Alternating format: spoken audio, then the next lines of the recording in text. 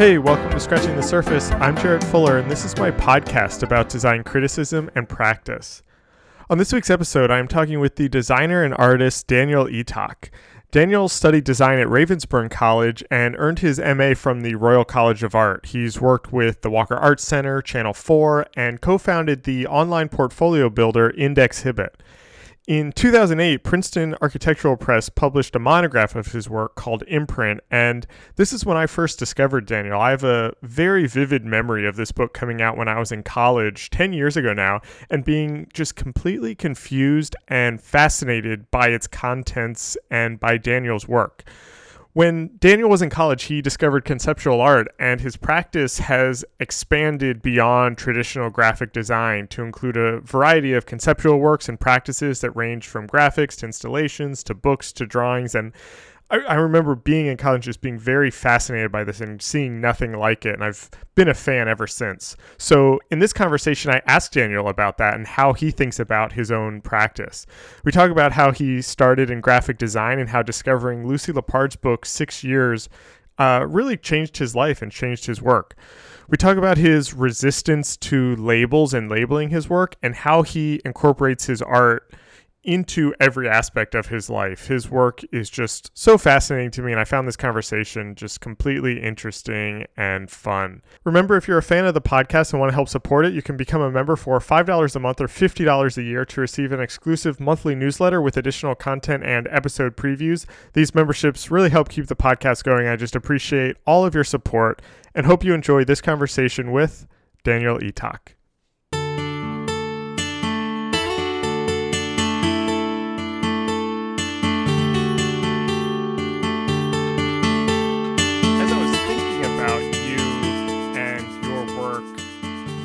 I want to go all the way back, if we can, just to start and set this up.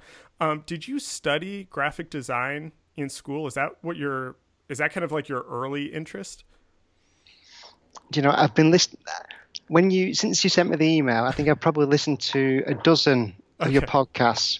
So I was scrolling through your list and of course I listened to all the people who I knew. So you've interviewed a lot of my friends, and it was really nice because some of those friends I haven't spoken to for 12 months or sometimes even longer. So when I listened to the podcast, it was a way of me catching up with them, but very one-sided. So I feel so I know what they're up to, but they have no idea what I'm up to. So it's been there's been an imbalance. Well, hopefully they'll listen to yours then, so the conversation can keep going. Yeah. But there was lots of, I kind of heard very similar beginnings, lots of people describing that they were children.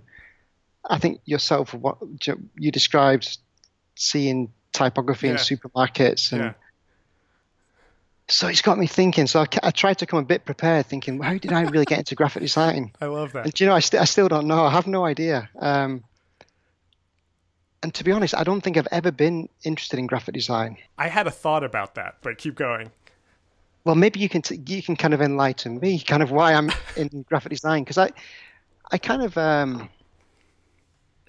I think as a child, I was really persistent. I didn't like to be taught. I wanted to discover how to do things myself. Yeah. And so I had a lot of traits which I recognize now, looking back, that are still part of my, I guess, way of being or personality. And a lot of people told me when I was a child that I was really good at drawing. But deep down, I knew that I wasn't, but I could fake it. I could make a drawing that they would think was good, but really, technically, it's not very good. I had friends at the same age that could draw way better, so I could kind of see that I'm actually not very good at drawing. And I was never really good at writing because I'm dyslexic, so I always struggled with language. I'm also not very good at maths. And I wasn't interested in sport, so I kind of. But I had friends in all these different areas. So I was friends with kind of the clever kids at school. Right. This is probably like the age of, say, between like 11 and 15. This period. So I had friends that were the rough kids, the ones from the poor families, the clever kids, and the rebel kids, the ones that kind of conformed. I kind of had like a big connection with lots of different types of people. And I don't know what this has got to do with graphic design, but I think it's still connected with my practice. I mean, I think I'm interested in the world, not so much in graphic design. And graphic design has given me a set of tools or processes or ways of organizing and seeing things that enable me to live in the world in a productive way. So it means that I can organize things so I don't need to remember things. I can research things so I don't need to, again, remember things or log data. I can kind of access it when I need it.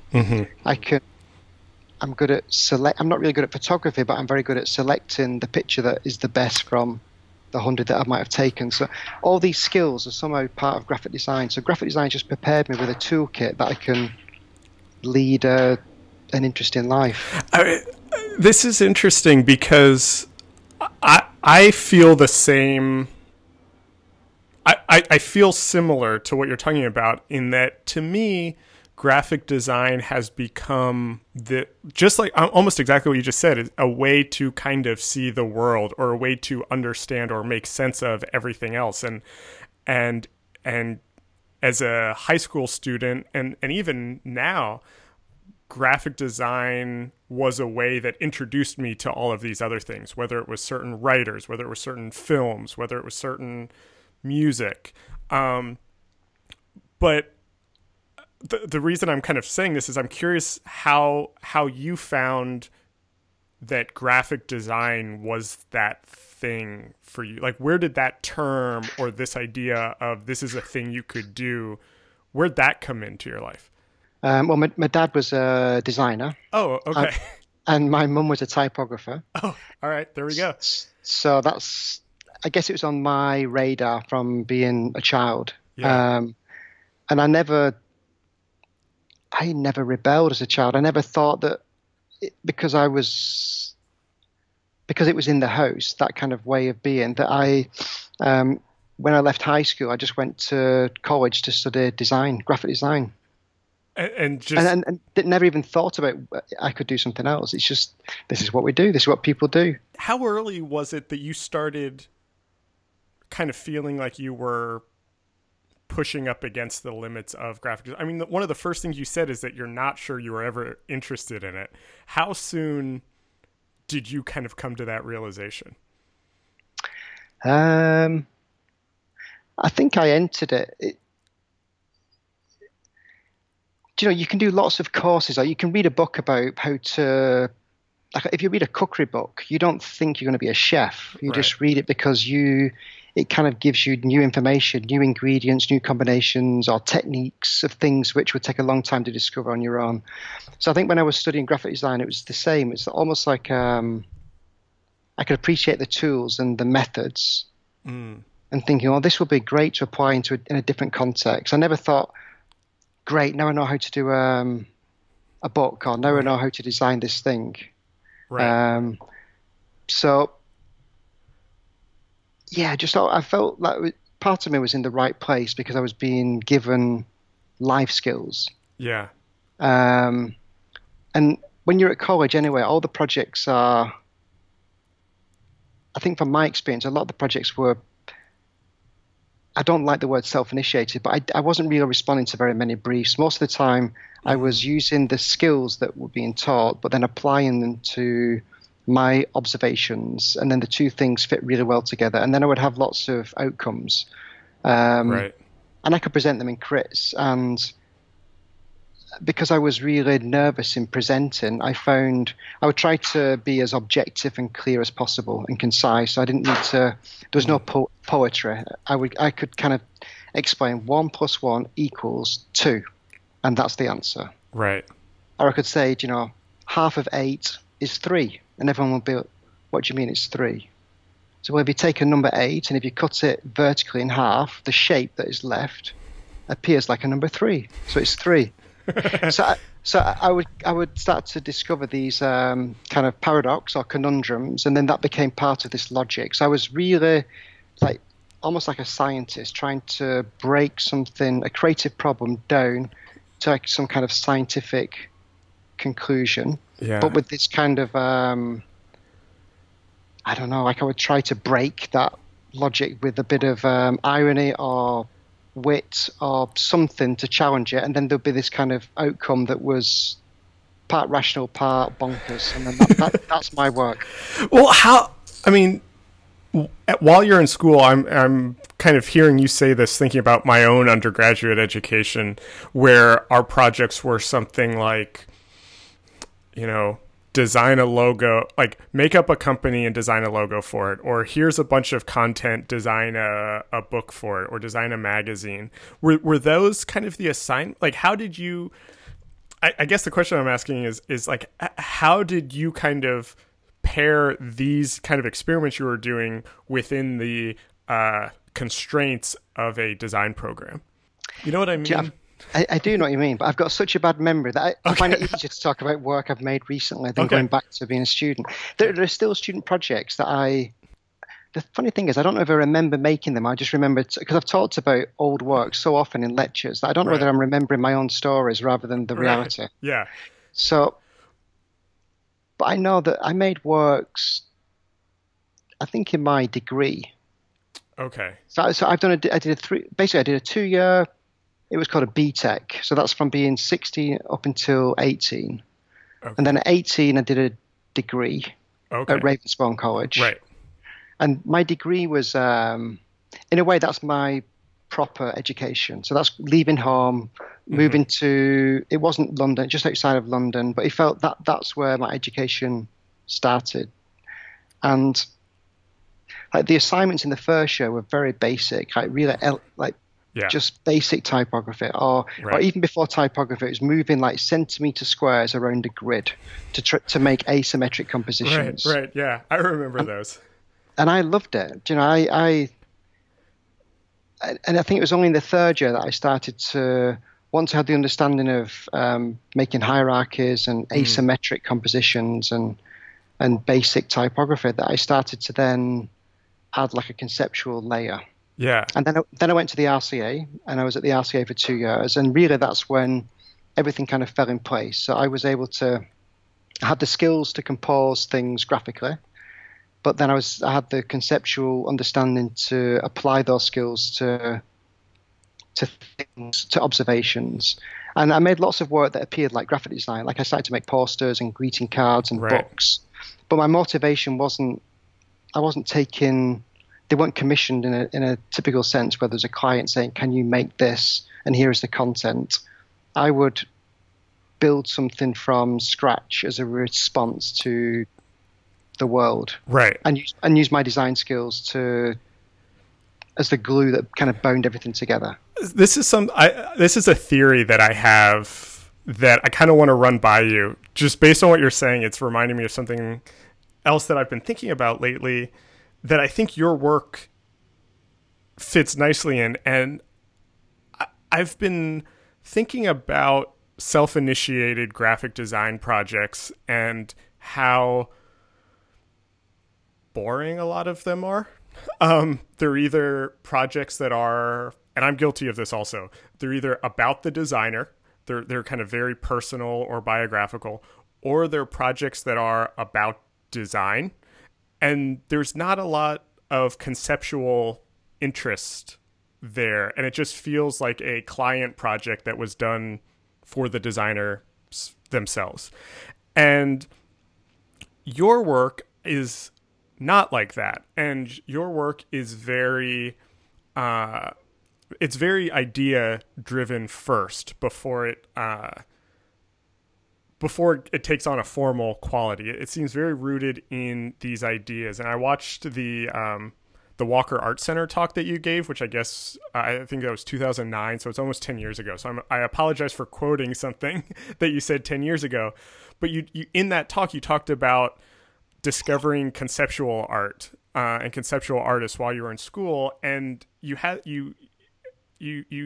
this phrase where you wanted to see if you could dematerialize design. And I found that so profound and kind of exactly about this thing that I've been wrestling with about the almost superficial or lack of conceptual ideas in self-initiated projects.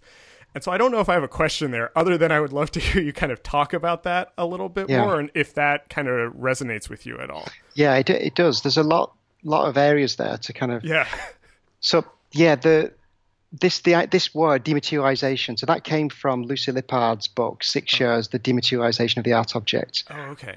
and that was when I was doing my degree. I found that book in the first year, and I think I had it on permanent loan for the Right. whole college. It wasn't a book that was then in print. It is now, I think. Um, but I didn't realize as a kid that all my creativity, regardless of what the outcome was really rooted in language, not in visual. Mm-hmm. So when I used to go to museums with my mum and dad, like if we'd travel a bit, we came to New York when I was a kid. I went to MoMA, went to the Yeah. Guggenheim, and I'd be seeing all these kind of iconic works. And I always felt on the outside, I couldn't fall into a painting. I couldn't stand in front of a painting and be struck by it and love it. Mm. I always thought, well, it's just color and texture and form, and it looks okay, but it's so subjective. It might. Yeah. I wasn't using those words, but I couldn't. That's all it was. And then when I started to recognize that art had a conceptual side, and that conceptual art was almost purely language based, it wasn't about Yeah. it's the material side. Right. Then I fell into it. I totally, like, I loved it. I was rereading this book. I was kind of finding these conundrums of works that were described just so beautiful, and then it made me realize that actually my process is the same. So I'm resolving problems that very often are material or visual Mm-hmm. Mm-hmm. because I'm studying graphic design, but the way that I'm arriving at those decisions is language based. And that's why I thought it'd be interesting to chat with you, because you talk so much about critical writing and writing as part of your practice. Yeah. I don't write as a writer. I don't make text to be read, Right. but writing, it's not really writing, but I guess words or language is a big part of what I do. It's just that the results is not a text or an essay. It can be anything. It can be a sculpture. It can be a drawing. It Yeah. can be an installation. It comes out in different ways, but I think the process is I'm guessing quite similar, just because it's language based. Yeah, I mean that's you hit on exactly kind of why I wanted to talk to you too. Is that I've sensed in your work a certain interest in language and a certain the work is so rooted in these ideas, but it comes out not as a text; it comes out as objects. And I'm curious, and I don't mean to be so reductive, but could you talk a little bit about that process of playing with these ideas? How do you start to connect ideas to forms or to materials when I it's think, something that's kind of language based like that? yeah, I don't. They just are connected. So it's like Yeah. I have no choice. But if so, like an example. So if I don't make it, it'll just stay in my head. So then it doesn't exist. Oh, It interesting. exists in my head. So I have to put it out, and there's usually only one way, one form that can express that Mm-hmm. Mm-hmm. that idea or that thought. So it's what's an example that I can use quickly? So, do you know, I just sent you that picture of the toilet roll. Yeah. So Yeah. Yeah. I'm interested in kind of turning things. Quite often, my work conceptually turns things inside out, Right. or turns something upside down. So a toilet roll is the center of the tube on the inside of a toilet roll. The paper is always wound around the outside. Right. And of course it is, because when you need toilet paper, it unravels.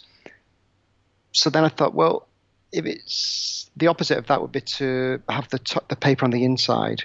And this connects with a joke. There's an American comedian called Stephen Wright, Oh, yeah. and I'm fascinated by a lot of his work as a comic. But like, he talked about, why do you put the wrapper on a straw on the outside, sorry, when it's the inside you want to keep clean. I fucked the joke up, sorry. Right. Right. I know what you mean. Yeah. So this is the same. It's kind of like it's an impossible object. The paper's now cold on the inside, but it becomes like a poem or like a poetic object. Mm-hmm, Like, it's mm-hmm. totally useless, but when you hold it and see it, it's very familiar. Did you try to when you kind of discovered conceptual art and discovered this process and kind of connecting that to the own way you were working. I'm curious how much you tried to do that in a graphic design context. Like, did you have any sort of obligation or responsibility or feeling that because you were studying design, you had to embed these ideas in design work? Or how did that kind of moving away from design into something that's more art-based come about? Quite early on, when I left college, even during college, I decided to only use like A size paper, so Okay. like A4, A5, or bigger. And if I design a book, it would be on an A format. It was a way of kind of reducing the format of things to like a guide. I was also only using one typeface. Okay. Accidents Grotesque. I use that for everything, and I always use the same weight, which was medium. So I like extremes, like everything or nothing, but I also like the halfway points. Okay. So it's kind of like the pivot of the two extremes. Right. So the medium made sense. So everything was in this. And then if the job had to be in color, then I would always get the client or a friend or somebody to choose the color. Okay. I would never make that decision. So I had these kind of rules that would help me produce things, just so I wasn't too indecisive. And those rules were never really made public. They were just my own ways of being able to commit to a process that would result with an outcome. Otherwise, I think I would have, because color's so subjective, I would be, let's make it red. I don't like red. Okay, we can be blue, pink, orange. Right. It can be anything. And I didn't want to kind of waste time.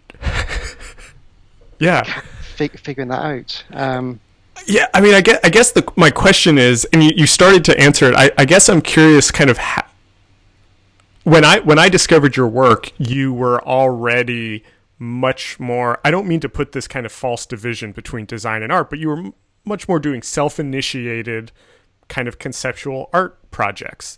And I was curious about, before that, how you were able to kind of take some of these ideas and inject them into a design process when you had a client. And so you would make these rules to. Well, that's about the process, I guess. But see, I don't see, looking back now, I don't think the work I made for clients and the work I made for the world outside of a commission. I don't like the word self-initiated, but whichever type of work, for me, it's all one and the same thing. So I still think that the work I made for clients was a contribution, in the same way, and it was an artistic contribution. It did what they required it to do, but there was also lots of other things in it that kind of, for me, then changed it. So it wasn't. I was never just delivering their message in the most I don't know, succinct, digestible way. It might appear like that, but there'd be other things. I had other logics behind that surface. Because I was making a lot of I did a lot of work for Channel 4 in like 2000, between probably 2001, 2005. So work on billboards and work that appeared on television. And even though the formats or the mediums that were displaying this work were quite public, the works, they still felt like the type of thing that I would have, I don't know, made a small edition of. Like, it was the same type of work. Right. Yeah, and I didn't mean for that question to sound like it was prioritizing one over the other, but I was kind of interested in those different contexts of when you're working with someone else, or it's a collaboration, or it's a client, versus when it's a art project or a project yourself, and you almost don't see those as different. The process itself, and even the output in some cases, could be very similar. Yeah, but I guess now even the difference is even less, because I'm finding that I've got this design education, I've got this body of work that I've made. I'm still making work, but everything I make is special. So whether it's making a lot of bread, or making kombucha, or even going for a run, or making, like I'm fascinated in being, I guess in like DIY or understanding, like learning new things or approaching things like I Right. don't know what I'm doing, like from as an amateur. And so life is just rich in all those areas. Right. And I yeah, everything feeds into each other and it's all inseparable. It's like one big murky soup of stuff. So what is your work now? Like what how do you spend your day? What is that kind of output like these days? Um, like a typical day, do you know, I've recently, in the last 6 months, I've been running a lot. I love running. And so that's a big part of I've managed to get into a real rhythm of just enjoy like the pleasure of running. And it's really enjoyable. And I'm interested in nutrition and diet. Mm. And I like cooking and food, but on kind of old techniques. So like interested in like soaking of grains and kombucha and sourdoughs and making pickles, kind of like this traditional way of Right. understanding and combining of foods, and also being aware of the moment and being present, like being really focused on the activity that I'm doing. So Hmm. rather than doing an action, thinking of the future or reminiscing of the past, I try to be really present in that thing that I'm doing. Right. I'm still learning how to be a better dad, learning how to spend time with my daughter and enjoy that time with her. Yeah. Um, and I'm trying to, my work I feel is going through a transition because what I'm recognizing now is that I feel that a lot of my work comes from, I don't know, like a place of anger or Oh, interesting. I think my work is quite aggressive. It doesn't seem it on the outside, but I think the humor, like there's a lot of irony, and there's a lot of I don't know. There's something in it that I can that I'm saying to myself when I make it it's made almost like in retaliation or to antagonize or to. And Huh. I know that the work is it doesn't seem like that. No, it doesn't So, at all.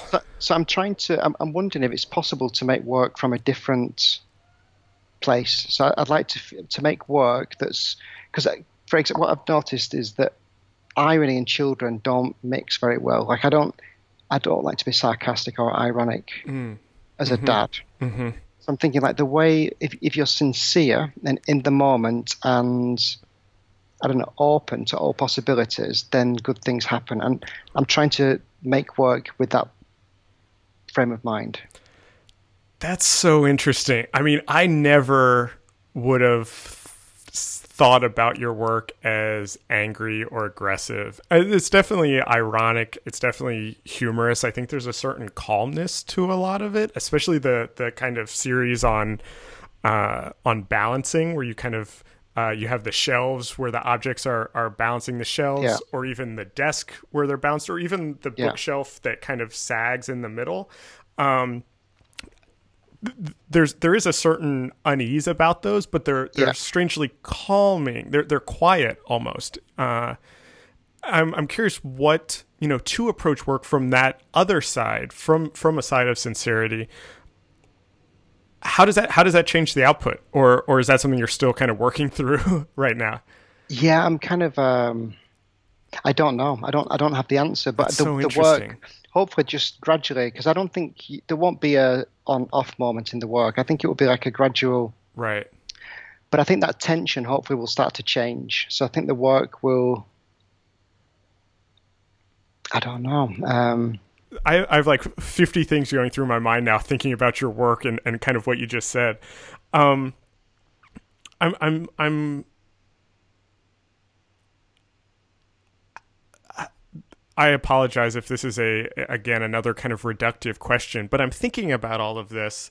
I'm thinking about the context of kind of where your work is seen. Do you think about audience or viewer kind of in that process, or how someone kind of encountering your work, what they take away from it?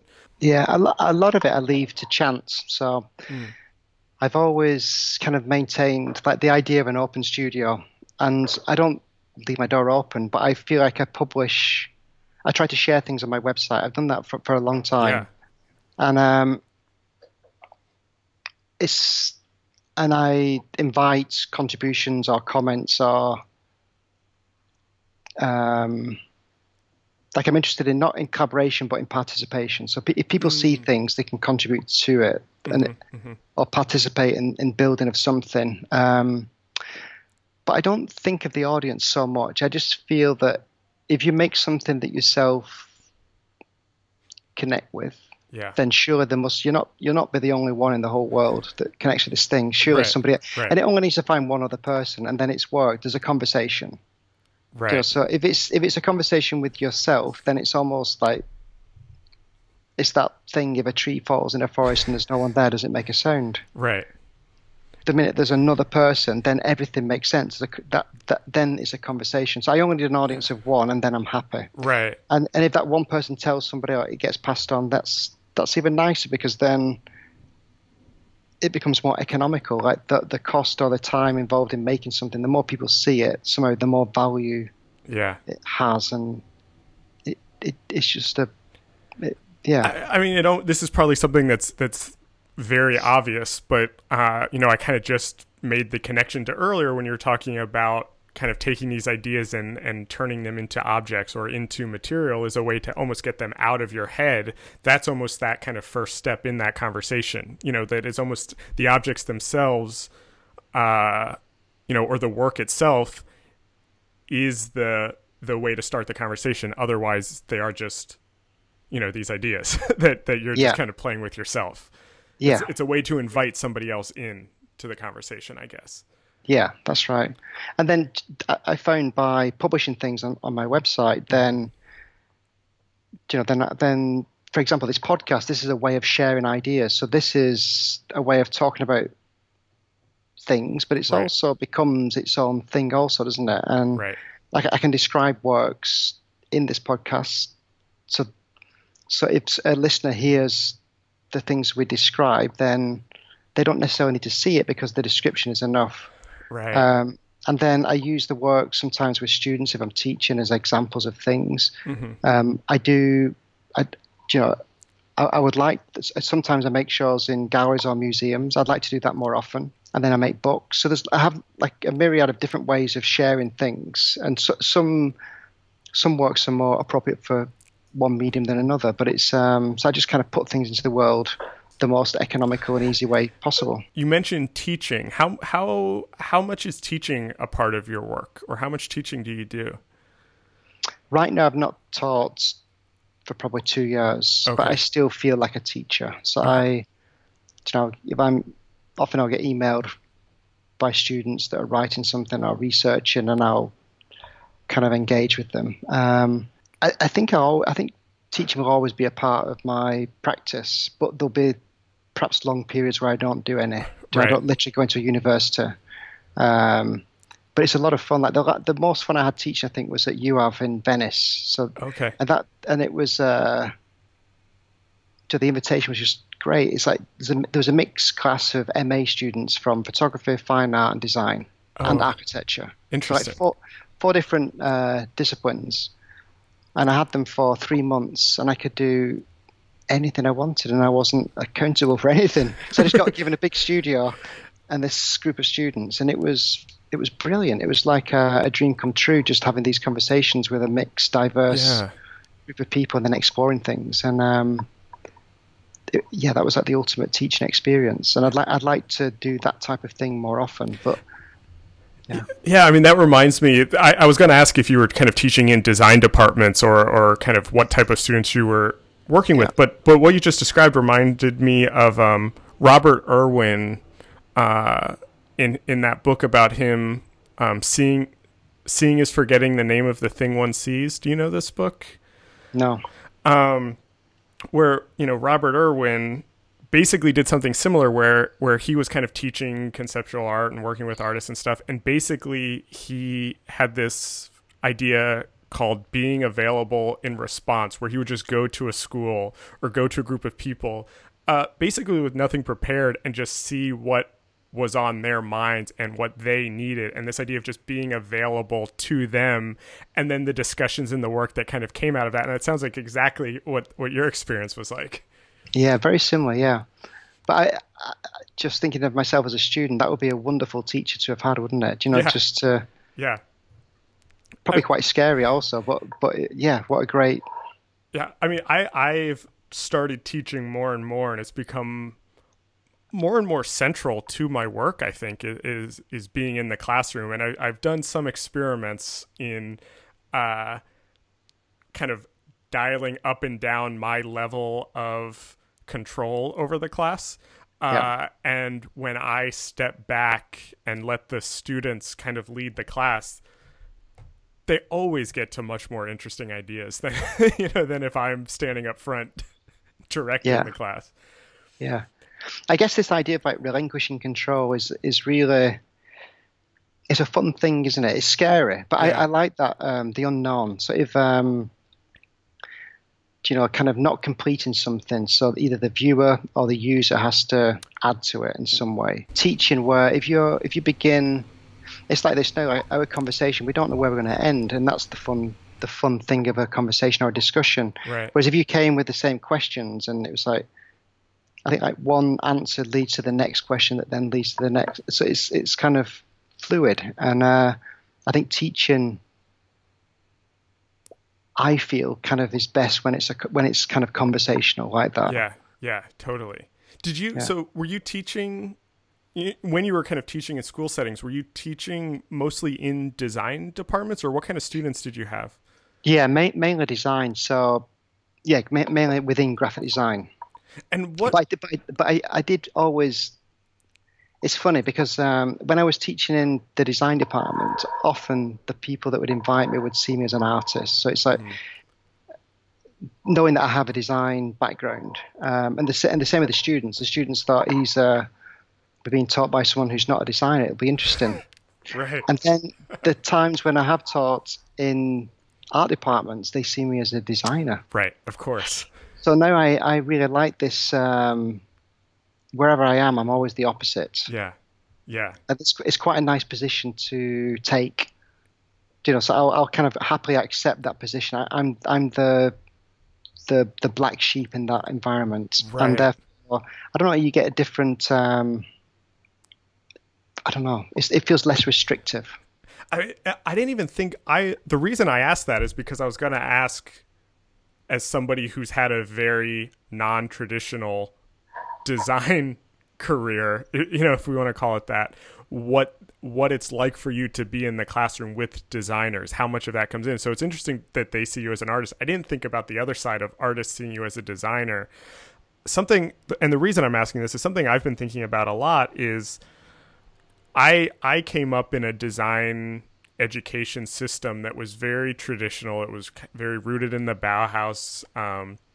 Modernism was good design. Everything that was not modernism was bad design. It was rule-based. You go and you work for a company where you have clients. And I feel like so much of my career post-graduation has been trying to fight against that or find other ways to use these skills, these design skills, in other contexts. And now as a teacher, I'm trying to find the balance of that in the classroom of how much is it my job, or how much can I kind of show these students that design traditionally is one thing, but it can also be all of these other things. Is that something that you've thought about, or is that something that comes up when you're teaching, or even in your own work, I guess? Yeah, I'm going to try to answer your question, but in a that's fine indirect way. Okay, perfect. So if you apply like your modernist Bauhaus style graphic design education to cooking, or to diet, or to the way you organize your living space, then I think it's really appropriate. Like there's There's Yeah. that process with food is really great. Like modernist, a modernist graphic design education and cooking are really compatible. Yeah. Yeah. Yeah, I know what you mean. Whereas, no, if you, because there's nothing, if you go to a restaurant and you order some food, and when it comes on the plate, if it feels that someone's embellished those ingredients and kind of overworked them and balanced things, and it looks too fiddly, and it's like, oh. Whereas if you're truthful to a process and to ingredients and just let whatever happens, you work with good produce from a good source provider, and you know the things are good. You don't need to do too much to them. Right. The flavors are there, and it's just great. You don't need to try too hard. And for me, that's kind of so. I'm not sure how it goes back to your question, but so in my own practice, I feel that my education it sounds very similar. And I think I draw upon those things every day in almost everything I do.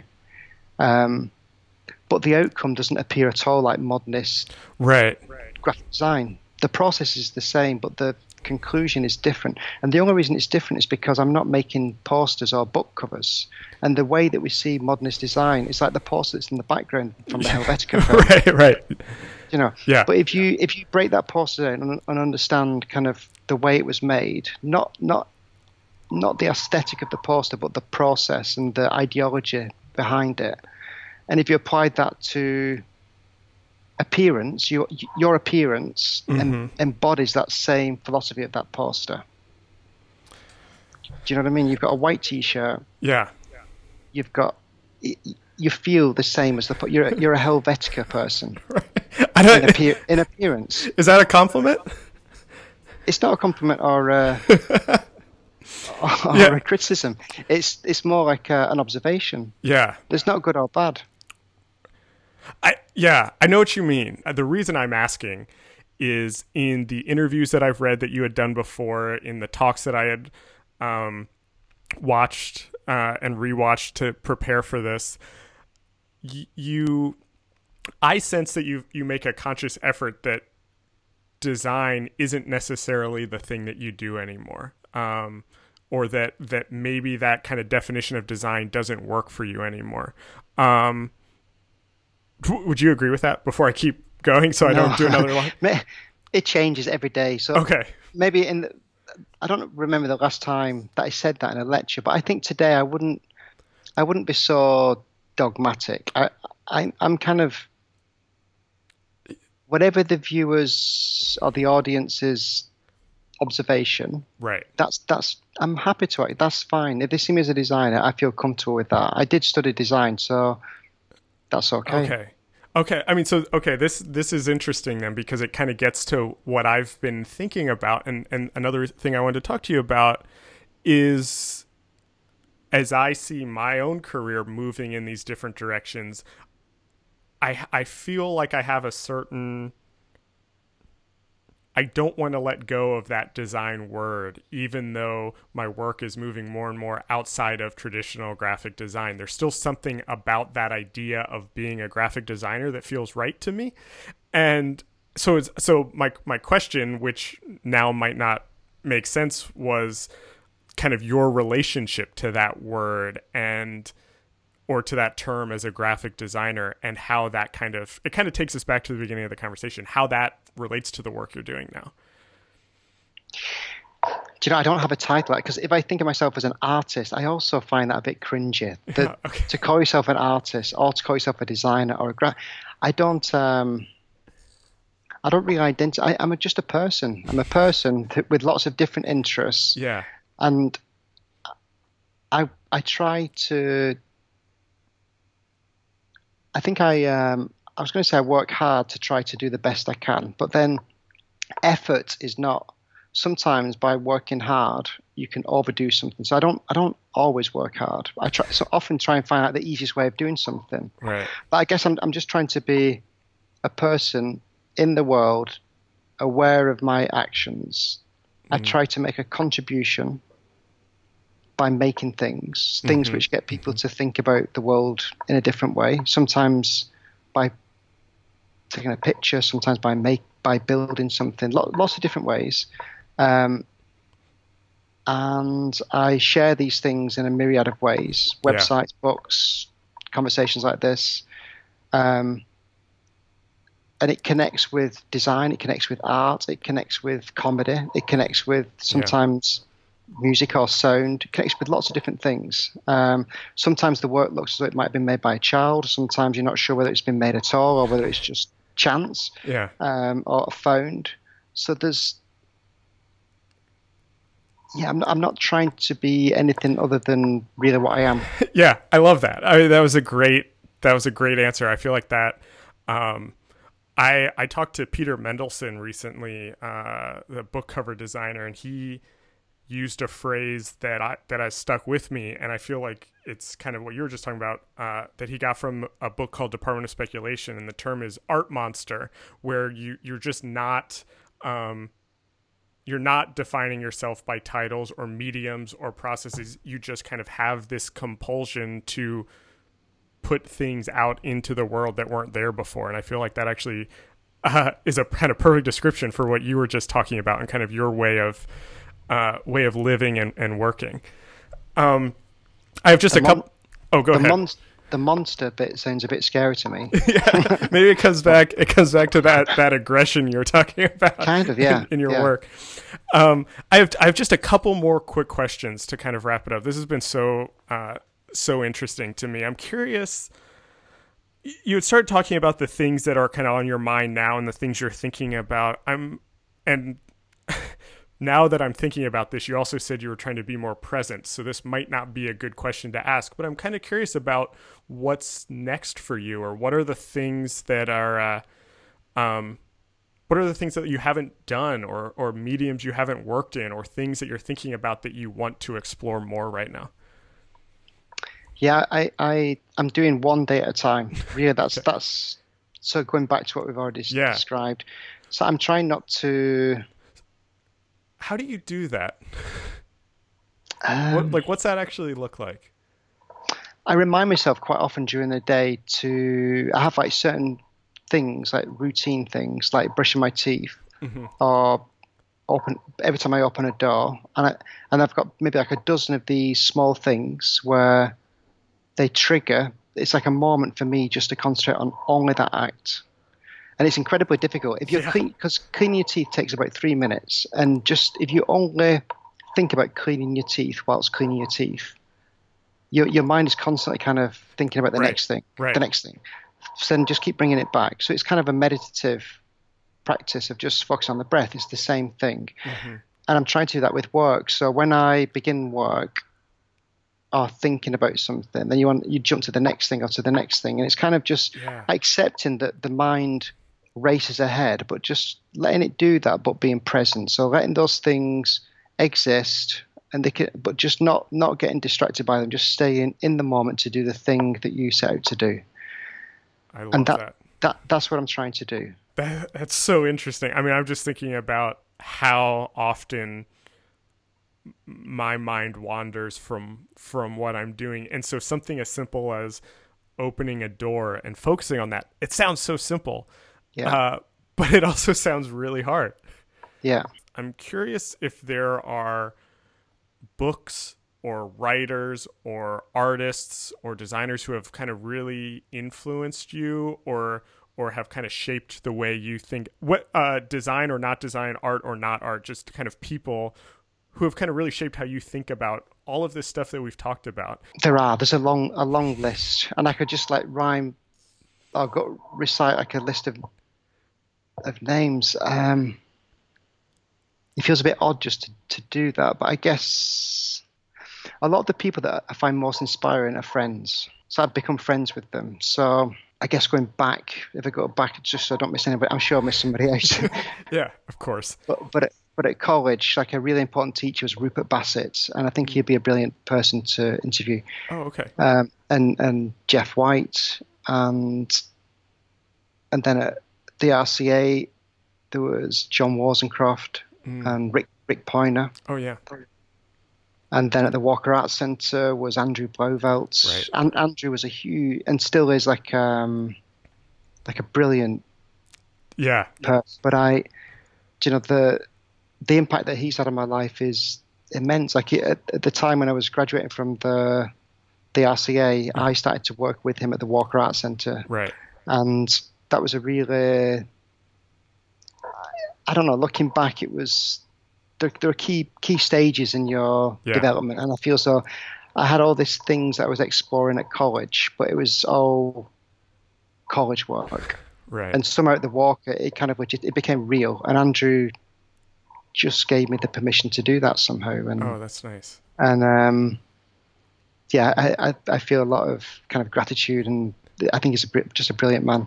And then studying, I was really lucky both in my degree and MA to have people that I was studying with that are also great people and designers.